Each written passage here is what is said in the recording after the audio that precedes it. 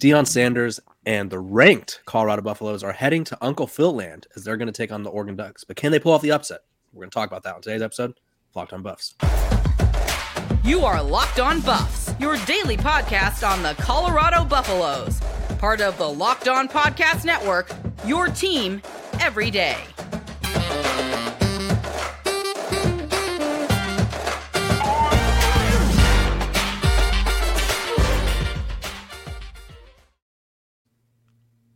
Welcome to Locked On Buffs. I am your host, Kevin Borba, and joining me is Spencer McLaughlin, the host of Locked On Oregon, Locked On Pac-12, and just about everything Locked On over there. This episode of Locked On is brought to you by LinkedIn. These days, every new potential hire can feel like a high-stakes wager for your small business. That's why LinkedIn Jobs helps find the right people for your team faster and for free. Post your job for free at linkedin.com/LockedOnCollege. Terms and conditions apply. This is Locked On Buffs. We're free and available wherever you get your podcast. Your team every single day, right here.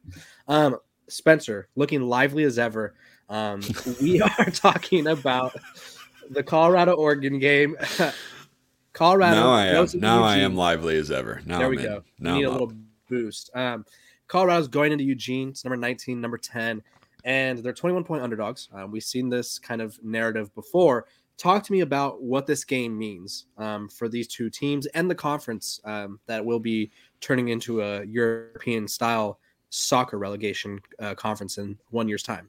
Well, that's an entirely different conversation and a fascinating one at that. I talk about it on Thursday's episode of Locked On Pac-12 at length. So if you want to hear my thoughts on the relegation model, go over there and check it out. But as yay for what's quick. that? Yay or nay, real quick. Yay. Okay, I'm cool. yay. I'm definitely yay. So for this game, you know, Oregon as a 21-point favorite, normally you would look at that game and conventional wisdom would tell you, well, that's not going to be a big spotlight game. Winning doesn't do anything for you. Winning big isn't going to do anything for you. You're supposed to win big. That's what is expected to happen. But as everybody listening to or watching this show knows very well, Deion has bucked traditional mores, norms, rules. Everything that we've known has just kind of gone out the window there. So for Oregon, they are being aided by the Deion effect if they win this game. I don't think it matters by how much they win this football game. In the eyes of the college football world, it is a good win for Oregon to beat Colorado, not just because they're ranked, but because it's Deion and everyone is going to be watching the game live and reacting to it and such. So in that sense, it's an opportunity for the Ducks more than it otherwise might have been if they were a big favorite in this game, as they have been many times throughout the course of this matchup. Like last year's game against Colorado, I think kicked off at a similar time on a similar net. I think it was on ESPN. Guess what? Oregon was a big favorite. They won big. It didn't do anything for them. Nobody cared. Nobody paid attention. Now, if they were to turn on and win big, their perception, I think, would increase greatly because, hey, Coach Prime's over there. We know that Colorado is good and they're number 19 and Oregon, beat them by 25 points. Now, is it going to be easy to do that? No. Is it possible? I do think that it is for the Ducks. They have to play well. I think no Travis Hunter is a pretty significant loss for Colorado's defense because when you have a corner that can take away half of the field, Oregon had it in Colorado's one-time player Christian Gonzalez a year ago. It helps a struggling defense tremendously, and when he's not on the field, you tend to notice. So I think the big picture is for Oregon that a win is not just a win, or it's not, oh, ho-hum, they won the game. You're going to have a lot of eyeballs, a lot of hype, a lot of attention. We've also seen Colorado win in this spot before. So even though they come in as a big underdog, that narrative, again, I think favors the Ducks if they're able to pull out the win here, which I certainly hope they're able to do, and I believe they are going to be able to do. And on the Colorado side of things, it's business as usual. I mean, you got people writing them off. You got people saying they're going to win the national championship every single week. It feels, you got both ends of the spectrum, I think, pretty well covered in that sense. And this is a major opportunity. I think an even better one than TCU because, preseason rankings, they matter and they help you make early season statements as Colorado did. And they've been ranked ever since as they should be. But if you go to Oregon with the way the Ducks have looked through the first 3 games, just okay against Texas Tech, dominant against 2 inferior opponents, and the expectations that the Ducks have going into this season, that's a bigger win than beating TCU because I think you're going to have more eyeballs, you're going to have a bigger stage, I think you have a tougher opponent as well, so plenty on the line for both teams, and that's why everyone's going to be tuning in because, everybody likes to watch Deion win or lose. Yeah, and I think to talk about the viewership, I think this game will probably rack up, especially since it's midday. It's probably going to get anywhere from 10 to 12 million viewers, which will shatter some kind of record, I imagine. But the thing that I'm interested about, and I know you kind of touched on it a little already, is you guys, Oregon, not you. I'm sure you would do okay against the Tortillas in Texas Tech. They looked like there was good moments, and then there was moments where Texas Tech would drive down the field and kind of expose their defense. And so for me, as someone who watches Colorado so closely, I'm like, Colorado's offense can put up points. Can their defense get enough interceptions or turnovers wherever they come from? Maybe it's a blocked punt, or maybe it's a fumbled kick, or whatever it may be. Like all it takes is one turnover, one big play for Colorado to kind of get in this. And I think a lot of people are doubting Colorado still because it's like, okay, and I knew this was going to happen. We talked about it on and off camera. As soon as Colorado started winning, there was automatically reasons to why. It was TCU. Oh, prior to the season, they were like, oh, TCU, they're going to be so good. They just made it to the national championship. Then they lost, and then everybody was like, well, it wasn't the same team. It wasn't the same TCU team. And then Nebraska. Oh, Nebraska's going to beat them. They have a really good defense. And then it was like, well, their defense played okay, but their offense was bad. So there's always been reasons. And I think we're kind of getting to a point where if they beat Oregon, there's going to be no reasons where it's like, well, Oregon's just not, because Oregon's a good team. Oregon is a team that has playoff aspirations. They have Pac-12 title aspirations. And I think this is a good litmus test of where Colorado is. And I think they realistically could get into a shootout style game. And I think they could be victorious because at the end of the day, I trust Shedeur Sanders. He's probably going to be a top 5 pick, whether it's in this draft or the next, because I don't know if you saw, but Papa Prime does not want him to go to the NFL this next year. So, which there was a good reason, I think. He said he'd rather his son go 1 rather than be like quarterback 3 or 4 behind Caleb Williams, Drake May, and because next year's class is I think that is flawed thinking on Coach Prime's part.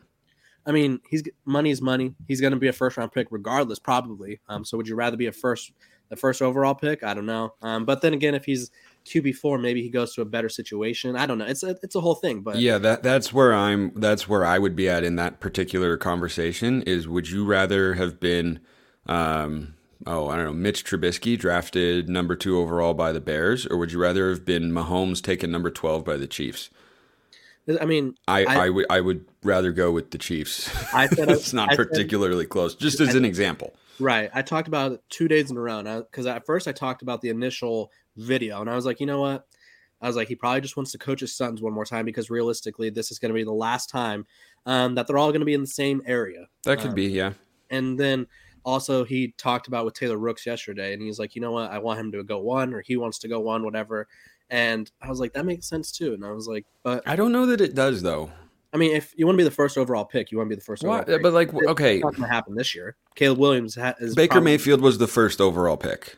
Right. And? He got that big money, got that number 1 pick status. Yeah, I mean, I just don't agree with that particular way of thinking. I understand, Coach Prime is a very media savvy guy and saying, my kid was a number 1 pick in the NFL draft. And Shedeur being able to say number 1 pick in the NFL draft, sure, it creates leverage and, media opportunities. But here's the other thing. Shedeur and Prime at Colorado, which was a dormant college football program for, 20 years? Is that the timeline? 15, 20 years? Probably, It's been a minute. They're all over commercials that I see. Prime himself is everywhere. Shedeur's in one of them as well. I think it's with KFC. I don't think that the brand valuation, if that's what he's thinking with the number 1 overall pick, I don't think the brand valuation is a problem for the Sanders family right now. I think they're kind of the biggest story in college football. I just don't see them needing to have, the actual, like, I think Shedeur can be a really good NFL quarterback. I don't think he's going to struggle for money in his life or endorsement opportunities. He's already got them at a college program that has not done anything in the last 15 to 20 years of note, other than appearing in the Pac-12 championship game. And I think that when you go to the NFL, someone's going to say, hey, would you like to sponsor our product? Yeah, I think it's a combination. I think there's a little status to the number 1 pick thing. It's like something you could say you did. And then I also think it's more so there's 3 reasons. Number 1 pick, cool. father-son relationship that they'll probably never have as close as they do now. I imagine they all live fairly close, or they hang out every single day. He coaches them. And then 3, if Shedeur comes back next year, they'll probably run the Big 12 because the Big 12 is pitiful. Like it is. Well, it is. Utah's going to be in the Big 12. Utah's losing Cam Rising, so they're starting over. We don't know what their situation is going to be. Like, obviously, I mean, that's true. I'm not denying the Buffs would be good, but run the Big 12 is a little aggressive. They'll be top 3 at minimum in the Big 12. I would think so. Yeah, I would think top 3, or if depending on what they do in the trenches in the offseason. Yeah, I don't see how they aren't. Even without that, I don't see how they aren't at least top 4 in the Big 12. Yeah, so that's also another thing. Maybe they can make a push because the playoff is going to be different, and we all know where college football is headed, and so they got a lot of opportunities there. So that could be another reason. Either way, we know Shedeur Sanders is going to help lead Colorado to all the success they have, and I think that could happen this weekend when they play Oregon, because it's going to be a battle of 2 quarterbacks. I think both of these defenses, while Oregon's defense is ranked really well in just about every category, and it's not their fault. It's hard to read into their defense, because they held Portland State to 7 and they held Hawaii to 10, which, I mean, good on them. That's the opponents they were scheduled to play. But we're going to find out this week, because I would imagine that this is the best offense they've faced by a mile. When we come back, we are going to be talking about the players to watch, who's new, who's not new, who's back, who's not back, of course, over here on Locked On Buffs. But first, a word from our sponsors over at, say it with me, Spencer, say it with me, LinkedIn. LinkedIn. There we go. The homies. These days, every new potential hire can feel like a high-stakes wager for your small business. You want to be 100% certain that you have access to the best qualified candidates available. That's why you have to check out LinkedIn Jobs. LinkedIn Jobs helps you find the right people for your team faster and for free. I always talk about this. My first job, I'm coming out of grad school as a young buck looking to get into the workforce.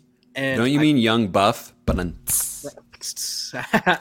looking on LinkedIn and I find a job at the Pac-12 networks. And I'm like, this is perfect for me. I reach out to them. We have some conversations. I learn what they want. They learn what I'm qualified to do, and I get hired. If you want to find the perfect candidate like myself, add your job and the purple hashtag hiring frame to your LinkedIn profile to spread the word that you're hiring. Simple tools like screening questions make it easy to focus on candidates with just the right skills and experience, so you can quickly prioritize who you'd like to interview and hire. It's why small businesses rate LinkedIn Jobs #1 in delivering quality hires versus leading competitors. LinkedIn Jobs helps you find the qualified candidates you want to talk to faster. Post your job for free at linkedin.com/lockedoncollege. That's linkedin.com/lockedoncollege to post your job for free. Go find that perfect candidate. This episode is also brought to you by DoorDash. We got a new sponsor up in here. I like it. If you're missing the syrup for your pancakes, or you just ran out of your favorite coffee creamer, with DoorDash Grocery Deliver, you could get what you want right when you need it. If you love the convenience of bringing things right to your door with DoorDash Grocery Delivery, you could stock up for the week, order last-minute cravings conveniently. I myself have relied on DoorDash. Maybe I'm working a little too hard, I'm writing too much, I'm podcasting too much, and I need some lunch, and DoorDash comes in clutch. They're like, you know what, here's your lunch, Chipotle, whatever it may be. So with easy substitutions right in the app and best in-class customer support, DoorDash delivers groceries exactly how you want it. They deliver everything exactly how you want it. So if you want to get 50% off your first DoorDash order, up to $20 value when you use code LOCKEDONCollege, go ahead. At checkout, use code LOCKEDONCollege for a limited time offer. Terms apply. That's 50% off, up to $20 off, no minimum subtotal, and 0 delivery fees on your first order when you download the DoorDash app in the App Store and enter code LOCKEDONCollege. Don't forget, that's code LOCKEDONCollege for 50% off your first order with our good friends over at DoorDash.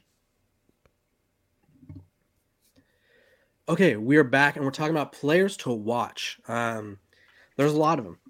Let's just get this one out of the way. Travis Hunter, not going to play. He will probably be on the sidelines, maybe in a giraffe onesie. I don't know. I've seen him so far. I don't know how many episodes he's done. I think it's only been 2. But first one, it was a Lilo, or I guess a Stitch onesie. Last week, he was talking about the seriousness of his injury in a giraffe onesie. I appreciate his kind of like his fun. Like, he likes to have fun, and I appreciate that.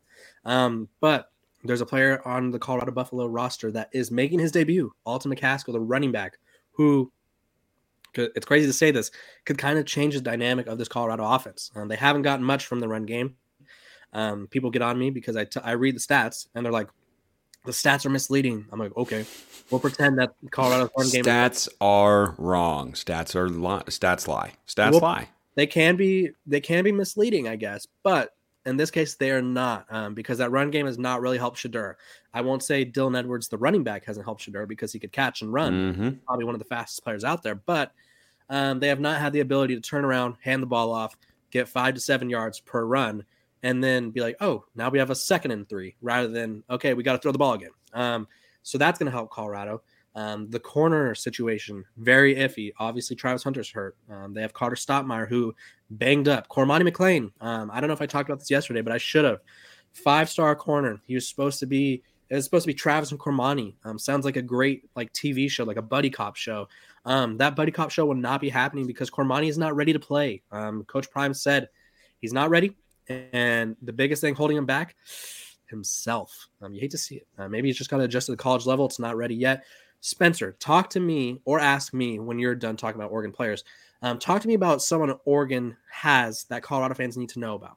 Yeah, well, Troy Franklin is the number 1 receiving target for Bo Nix, but don't sleep on Tez Johnson either, who is Bo Nix's adopted brother.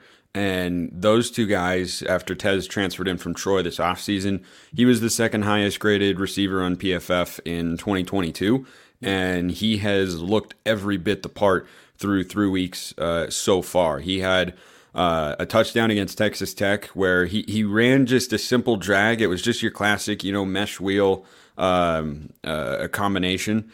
And he just burns his guy so bad that Bo Nix dumps it to him, and he takes it 13 yards for the score on 3rd and goal from the 13-yard line. He is a dynamic playmaker. He is a fluid, explosive athlete that you don't see very often. And he and Troy Franklin, they're not going to bowl you over. They're not a big physical presence like Trayshawn Holden, another wide receiver, but they are fast, they are skilled, and they are excellent route runners, both of them. And I think that's what really sets them apart. Those are your top 2 receiving targets in my view. And then Trayshawn Holden and Gary Bryant Jr., kind of the next 2 on that list. And then the tight ends, Terrence Ferguson and Patrick Herbert, they've been involved in the offense as well. Oregon also throws it.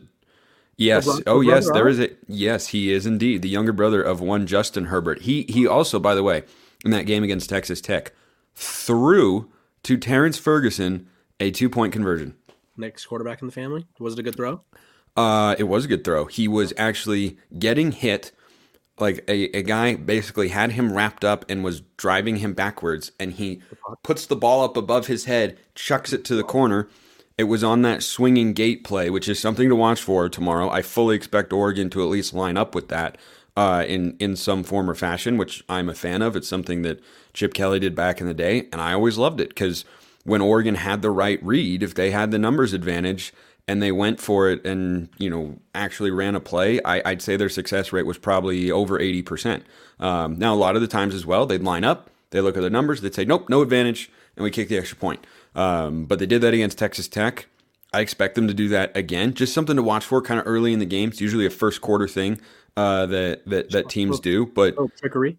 Yeah, but it played a factor against the Red Raiders because we went for 2, got it, we were up 15-7, and then we went and allowed a touchdown because of a penalty that kept a drive alive on 3rd and 18, and Texas Tech goes down, scores a touchdown, they go for 2, they don't get it, and suddenly you're up 15-13 rather than being tied at 14 apiece. So it can just come into play in little moments like that. So those are your top receiving targets, though, Franklin and Johnson. And then I like both the tight ends as well. They've both played well this season and had really, really good moments.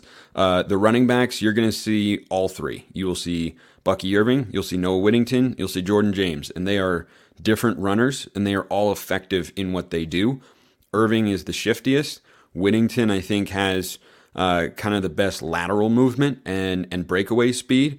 And Jordan James is a downhill physical runner. He's a short yardage guy who can do a lot more than that, and he's showing that he can do more than that this season. So the weapons for Bo Nix are abundant, they are deep, and they are talented, and they have been all involved every single week. Like if you go look at the box scores, the number of players who catch and passes, it's between 8 and 11 every week. This is not a 2 or 3 deep receiving core. Like the ball is being spread around. Bo Nix is not locking onto one guy and saying, I'm going here no matter what. And if he's not there, I'm taking off and running.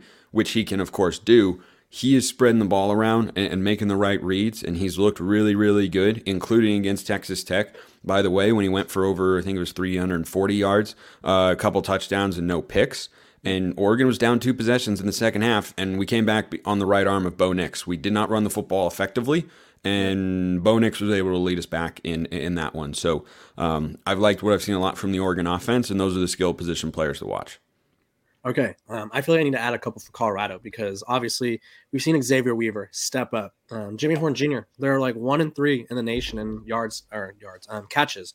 Xavier Weaver leads the team in yards. I think he's Shadur's favorite target.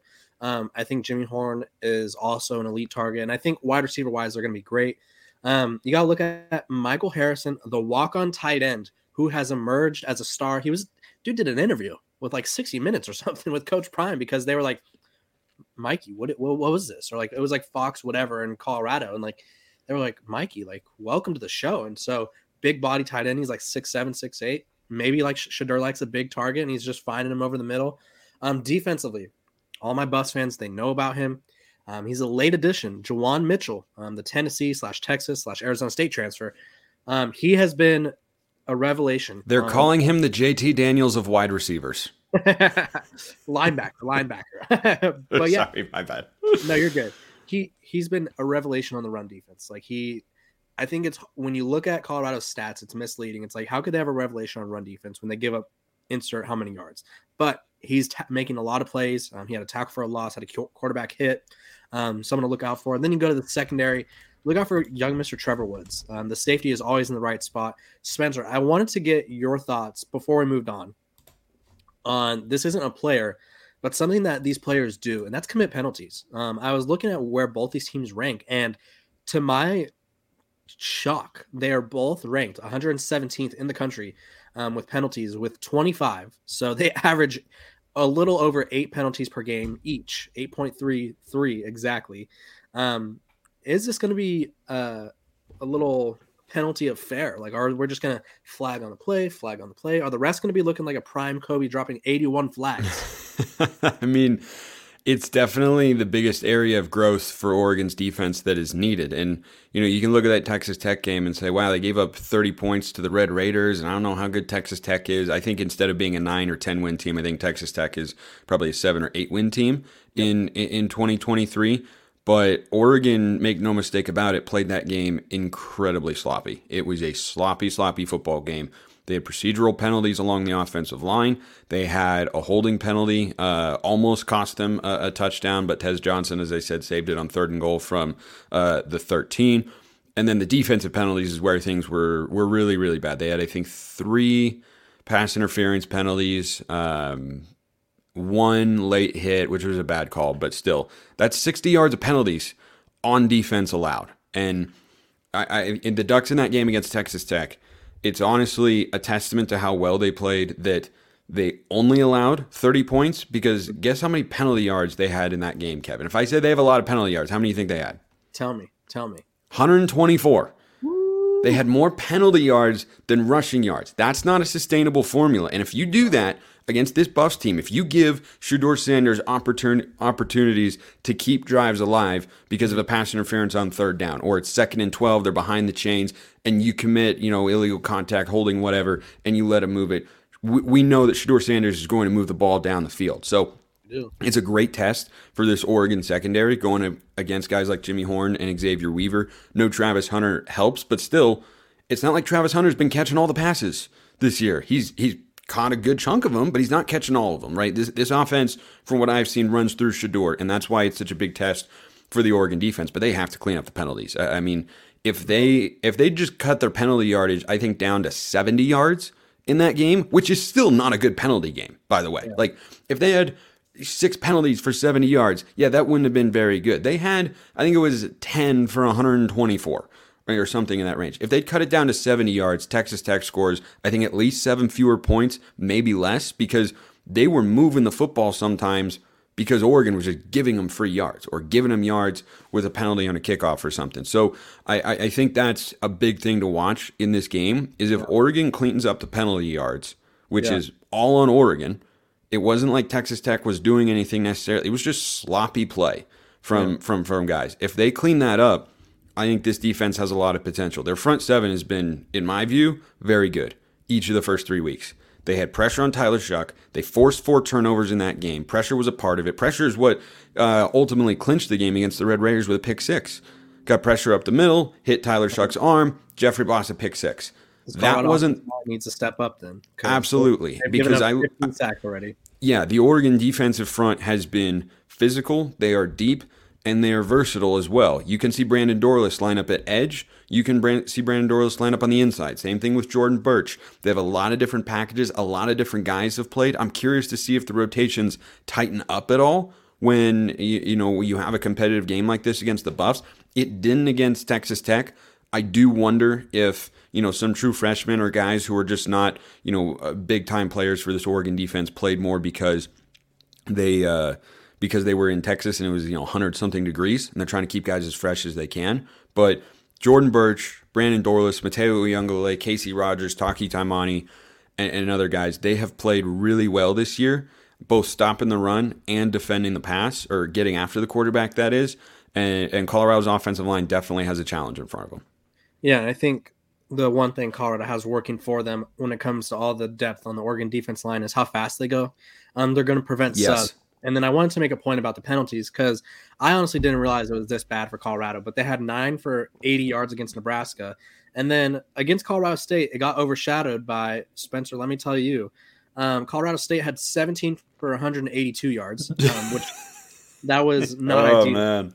And Colorado had 10 for 87, which is still not great, but when the other team has 7 more penalties for 100 more yards, that kind of gets talked about more. But yeah, there's a lot of things to look out for penalty-wise. And we're going to give our keys to the game and who we think is going to win right after I tell you about our sponsor over at FanDuel. NFL season is here. It is coming. It is here. It's no longer coming. It's here. Snap into the NFL action this season with FanDuel, America's #1 sportsbook. Because right now, new customers get $200 in bonus bets guaranteed when you place a $5 bet. That's $200 back in bonus bets, win or lose. If you've been thinking about joining FanDuel, there's no better time to get in on the action. The app is so easy to use. You can use it on the spread, player props, over-unders, and more. So visit FanDuel.com/lockedon and kick off the NFL season. FanDuel is the official partner of the NFL.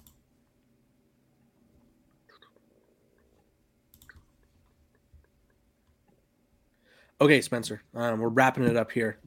We'll go 2 keys. I'm sure we kind of talked about a little bit. So just kind of wrap it up for me. 2 keys for Oregon to win this game. Protect the football is the biggest key offensively, because I look at Colorado's defense so far, and I know you do as well. And this will get people all hot and bothered when we bring facts and information to the discussion, but such is the way life must proceed. Colorado is 122nd in the country in yards allowed this year at 460 per game.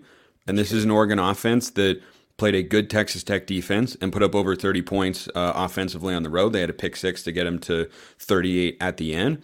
But talk about the good. Where is the good ranking for Colorado? if in a yards per game standpoint, if their defense improves by the end of the year. I'm saying like, I need the defensive stat right now where it's like, this is the silver lining for Colorado's defense, and go. 5 yards a carry. I think 5 yards. The turnovers. Well, turnovers was my offensive key, but the 5 yards a carry thing is an interesting kind of sub story to watch, because Oregon against Texas Tech did not run the football effectively. Now their offensive line and pass protection has been outstanding. Bo Nix has been sacked once in 3 games this year and hasn't, generally speaking, been under any sort of duress. That includes against Texas Tech. He had a lot of clean pockets. And the Red Raiders, I think, are a solid defensive team. But the Ducks against the Red Raiders, which is the only true barometer for the Ducks we have in 2023, they did not run the football effectively. We had a 2nd down and 1 in Texas Tech, inside Texas Tech's 20-yard line. 3 straight runs, stuffed all 3 times. It was really, really bad. And they averaged 3.5 yards a carry. They had 113 rushing yards, 124 penalty yards. That ratio has got to flip in a big way for the Ducks. So you have a team that hasn't run the ball how they would like to against a Power 5 team so far, against a team that hasn't been able to stop the run very effectively in Colorado. One of those things has to give, you would figure. I lean towards Oregon's offense because I know that they ran the football effectively last year, and they are also a team that's got a bunch of really, really good running backs. But if Oregon can't get any leverage in the run game and it's all on Bo Nix, I think that's playing more to Colorado's strengths on the defensive side of the ball. Let guys like Shiloh Sanders go out there and try and make some plays. And then the penalty yardage on defense. I think that's key number 2 is, don't give Colorado chances by turning the ball over offensively, and don't give them chances by handing them first downs. Make them earn it. And yeah, Shedeur Sanders can earn it, and he will score points in this football game with that Colorado offense, but you got to make him do that. He doesn't need help. No, he does not need any help. We know that because he's such a talented guy and has been playing at such a high level. I've only seen one throw. Actually, no, that's not true. I've seen 0 throws from Shedeur Sanders this year. I haven't watched every snap, but I've seen 0 throws that I've thought afterwards, wow, that was a dangerous throw and a bad decision. Yeah. The only interception that I, kind of kept getting crossed up in my mind right there hit his receiver on the hands. The Colorado State DB made a play. Now, it was kind of thrown into double coverage, okay, but he still put the ball in his receiver's hands. Placed it, yeah. It was like a... Like you got to be able to at least make that an incompletion, if not haul it in. So that's what impresses me about him is, Oregon's defense forced 4 turnovers against Tyler Shuck. That was on the road, which was impressive, but Shedeur Sanders is better than Tyler Shuck. So I'm not expecting there to be more than 1 turnover available for the Oregon defense in this game. They have to be able to just get off the field, and that's going to be, I think, the biggest chess match that'll decide Colorado's success offensively. Yeah, and I think here are my couple keys to the game. Offensively, you got to score. You have to answer every Oregon score, and you maybe have to, say Colorado starts with the ball, you got to put up points first. I think they've been deferring, actually. I think they're a defer team. They don't like to start with the ball. I'm a defer kind of guy. I like to just put it on him first. No, I'm a defer kind of guy. Pedal to the metal. All gas, no brakes, as one Mr. Steve Sarkisian says. But realistically, I'm going to put up a graphic real quick. Colorado has a chance to hit this over on FanDuel on tomorrow, on Saturday. So they have a chance to surpass Oregon. And what they need to do, obviously, they need to match them score for score. And defensively, this is easier said than done. I'm not saying this is like a foolproof plan. Never said it was. But they need to force at least a turnover or 2. They've kind of been living and dying by the turnover on defense. I think it's probably 2. I think it also depends on the type of turnover, because if it's 3rd and 8 at midfield and Bo Nix takes a shot to the end zone and it's picked off at the 5-yard line, that's basically a punt, which is great.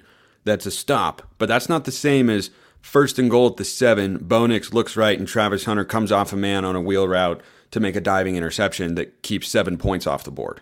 Yeah, or at least 3. I think the type of turnover matters there. That's a good point. We'll go clutch turnovers. 2 clutch turnovers. Okay. And then I think they need to keep that mindset that it's personal. I don't know if Dan Lanning really made it personal, but Colorado made sure it was made personal. And I like that us versus you mentality. It's us versus the world mentality, because I think it's fueling them. Not that they need more fuel, but they got that little motivation. Okay, Spencer, before we go, I need a score prediction. And what color cleat are you most excited to see Oregon's cleats turn into? Because they do have color-changing cleats. They do. I don't know how that works, but I remember my old baseball cleats. I think they were Nike cleats. You could take out the little Nike logo and swap in different colors if you wanted. That's the closest thing to color-changing shoes I've ever had. Okay. I'm most excited to just see any kind of color change on the cleats, and whether or not it shows on TV. I suspect it won't. But I am excited for this uniform matchup because I believe the Buffs are going all white, Stormtrooper, right? I think so. Okay. Oregon is going black, apple green, black. It's so saucy. This is going to be a fantastic uniform matchup. It's going to be thoroughly. Who wins this uniform matchup, though, in terms of points? Oregon 48-27. 48-27. Okay, see, we are going to go Colorado 42-37. This is me assuming Shedeur is dealing. Defense gets a stop or 2, a clutch stop or 2, like we mentioned.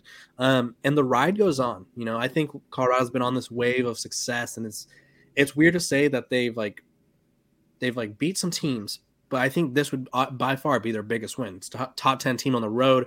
Oregon doesn't lose at home very often, so this would be a monumental win for Coach Prime. You guys could find me over here on Locked On Buffs at Kevin_Borba. He's over there on social media at Smalls_55, and I will be live streaming right after the game. So you could find me right here on Locked On Buffs on YouTube. I will be live streaming, talking about the win, the loss, whatever happens, I will be talking about it. I'm sure Spencer will be doing the same over on Locked on Ducks. So if you want a perspective from a quack, go get that perspective over there. But Spencer, not the quack doctor kind, not that kind of guy. Debatable. If you want either of those experiences, make sure to like, subscribe, and follow us on social media. We just hit well over, I think we're at 3,300 subs on YouTube. So I appreciate you guys' support. Spencer's over there thriving on Locked on Oregon, Locked on Pac-12 as well. So you guys have a great Friday. College football tomorrow. Let's get excited. And maybe the Buffs win, and we're talking about that after the game. We'll see you guys tomorrow.